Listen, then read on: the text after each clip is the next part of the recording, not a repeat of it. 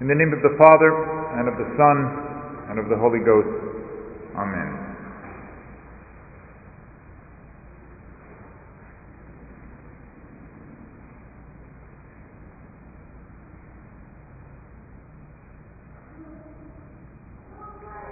This is the time of year when we renew the faith which we first professed, or in the case of many of you, was professed on your behalf, the day of your baptism. This is renewed in a most solemn manner at the Easter Vigil, in which some of you were present. This is why the Easter Vigil, which we had the joy of celebrating this year in its most ancient form, which dates back to the earliest Christian generations, in which ceremony 12 prophecies from the Old Testament are heard to prepare those who are about to receive baptism and to remind those who have already been baptized of the faith which they professed on the day they were received into the church. Our profession of faith consists of articles of that faith, some of which are true mysteries of our religion, most especially the Holy Trinity, which we profess throughout the articles of the Creed. The incarnation of our Lord is also a great mystery of our faith. But to it is tied something which, although it is an important article of our faith, it is also a fact of history. That is, what we profess in our faith, on the third day, He rose again from the dead.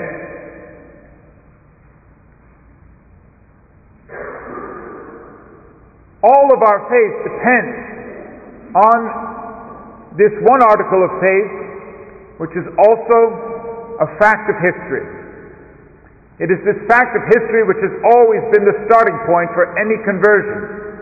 Someone who first wishes to profess his faith in the Christian religion must first accept this fact that Jesus Christ truly lived among us, and by the works that He did here on earth, and most especially the greatest miracle of all, His resurrection, He proved to us that He was true God and true man.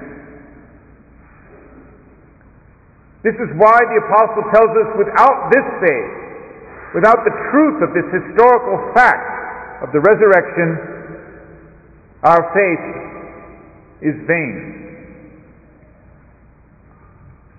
What leads us to this great act of faith? If it is a fact of history, then we must boldly proclaim to others that we have history on our side. This is why we add that detail to the Apostles' Creed: suffered under Pontius Pilate. That is to say, no one can deny the truth that there really was a man named Jesus of Nazareth who was crucified under a known Roman official, Pontius Pilate. After that, we have the evidence of the empty tomb, of His appearance after death to a wide variety of independent witnesses, and finally, the truly miraculous spread of Christianity throughout the known world, despite fierce persecution, within the space of only one generation after this man's death. Nothing forces us to this act of faith in the resurrection, but no one could possibly call us unreasonable for not believing it. For what do we have on the other side of this argument? Today we hear from St. Matthew's Gospel, as we did last night. And what does he tell us, St. Matthew? What does the other side have to bring against us? Sleeping witnesses. St. Augustine, preaching to his flock so many centuries ago, cries out, and we can almost hear his laughter. You bring forth sleeping witnesses. The guards were asleep at the tomb. The disciples came and carried him away. Well, you're sleeping witnesses. If they were sleeping, what did they see?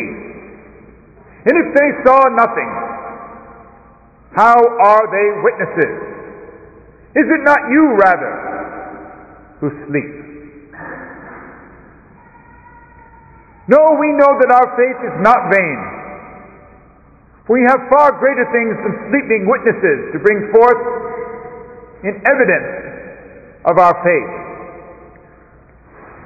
Today we proclaim that our faith is not vain. If we celebrate Christmas and all the other beautiful feasts of the year, it is only because of the truth, the historical truth we profess today. This is more important than any news item that could ever flash across anyone's smartphone. Today we proclaim the most important event that ever took place in the history of man. Jesus Christ, who mingled among men, taught them, healed them, forgave their sins, suffered under Pontius Pilate, and the third day rose again from the dead. To him is given all power in heaven and on earth.